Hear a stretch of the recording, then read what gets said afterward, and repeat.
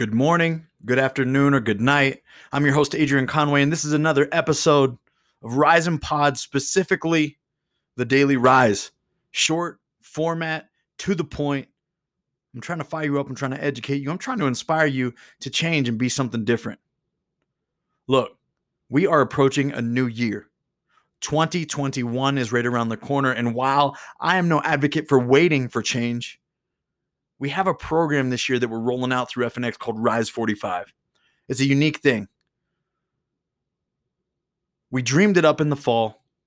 We decided to execute it, and it's already off to a magnificent start. Our goal is to essentially help you as a participant create new habits. This isn't an all-in or all-out challenge. This isn't something where we're going to ask you to make this radical change for 30 days or 45 days and then go back to your normal life. No.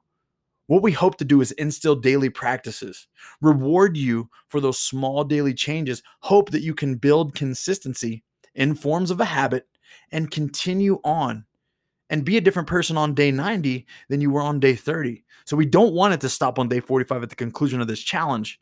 We simply want this to be the catalyst to true change in your life, to be a healthy and happy version of your future self. So what I want you to do today is I want you to reference Rise 45. Hop on fnxfit.com. We have someone that's ready to hop on a call with you and explain to you exactly what this challenge entails, exactly how you can get signed up and enter to win the $5,000 that we're giving to the top-notch transformation. Now, that doesn't always look like losing weight or gaining muscle. Each and every person gets an opportunity to state what they hope to accomplish throughout the 45 days and be on their own track to do so. As we track our nutrition, our hydration, our supplementation, our sleep routines, the ways that we train, and even our mindfulness practices, like tuning into an episode of Rise and Pod with Adrian Conway. We want you to invest in yourself, but we want you to do it the way that it helps meet and suit your goals. So while we provide an amazing gym program and an amazing at-home version of program for 45 days, you don't have to do those. You can stay on your own track if you're following someone else's program, or you're following programming that's going to allow you to get to the next level of competition or whatever you're doing personally. We just want you to be investing in yourself. We want to be the catalyst of that to create this challenge, and that's why Rise 45 exists. Nonetheless, I digress, but also this episode relates tremendously to Rise 45. Be coachable. You see, throughout my years in the fitness community and throughout my lifelong pursuit of being an athlete, I've seen both people who have tremendous amounts of talent, much greater than I, and I've seen people who have a much larger IQ than I. Yet, my greatest advantage was always listening and watching and observing and being willing to change and pivot at a moment's notice based off instruction that I respected and admired, right? That is what being coachable is all about. To my hires, right? To my position coach, to the head coach of my football teams. They were essentially the dictator. They got to call the shots. So if they gave me tidbits of information that I felt like could make me a better player, I didn't just put it into practice. I tried to master it.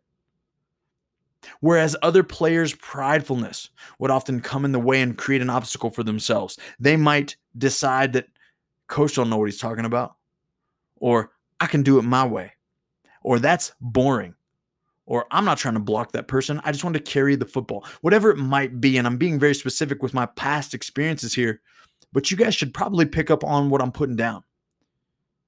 We have tremendous opportunities in life to learn from so many people around us in our field of expertise, outside of our field of expertise, within our commonalities of life and outside of those things.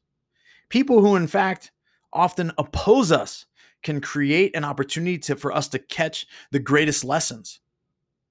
My point today is that I want you to be the person that absorbs information and can put it into practice. Yes, there's a bit of intellect involved, but when you are coachable, it exponentially rises your IQ. So you don't have to be the talented person in the classroom. You don't have to be the person that has the best study habits and the study skills, but you can learn to improve the ones that you do have. And you can learn to improve those daily habits by watching someone else who is at a level that you hope to be at, or taking the advice from someone in life, in your spiritual walk, in your career, that is ahead of where you hope to be one day. Because why learn the same kind of lessons they did in real time when you can learn from their advice and not have those same problems and create advantages for yourself and create shortcuts for yourself? You're right. I'm not really sure. There's no logical answer to why you wouldn't do those things. Yet every single day, throughout my career as a coach, I watch people walk into the gym and ask me, Coach, what does it take to be great? Coach, what does it take to lose 10 pounds? Coach, what does it take to be in the best shape of my life? And I can talk with them for 20 minutes, 30 minutes, 40 minutes, and not just once, but twice, maybe 3 times, maybe 4 times. Maybe they've been coming to the gym that I've been coaching at for 4 years. And once a year, they're fired up and they want to hear my spiel or hear my advice. The difference between those people that could accept this information, repent from their ways of living, like turn away and literally head in the opposite direction, away from those processed foods or away from those bad habits of not warming up and cooling down, or turn their focus into more time in the gym because they need to develop skills and a capacity and a killer instinct to learn how to win and compete. Those people who changed immediately and wanted to be something different and accepted it, those people who were coachable, they had success, but they were few.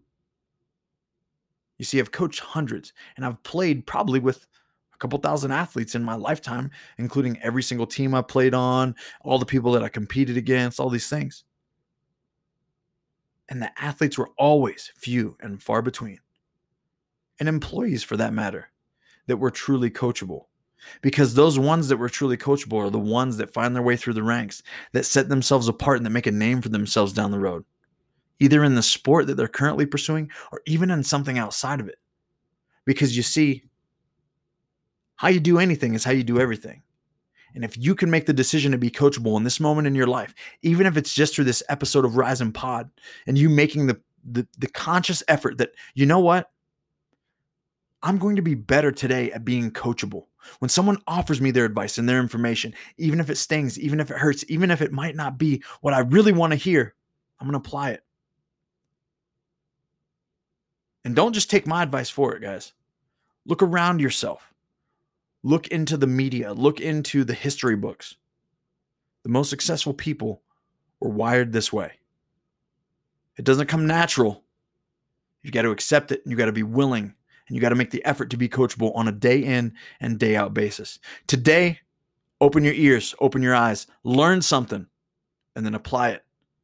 Be coachable. Keep rising.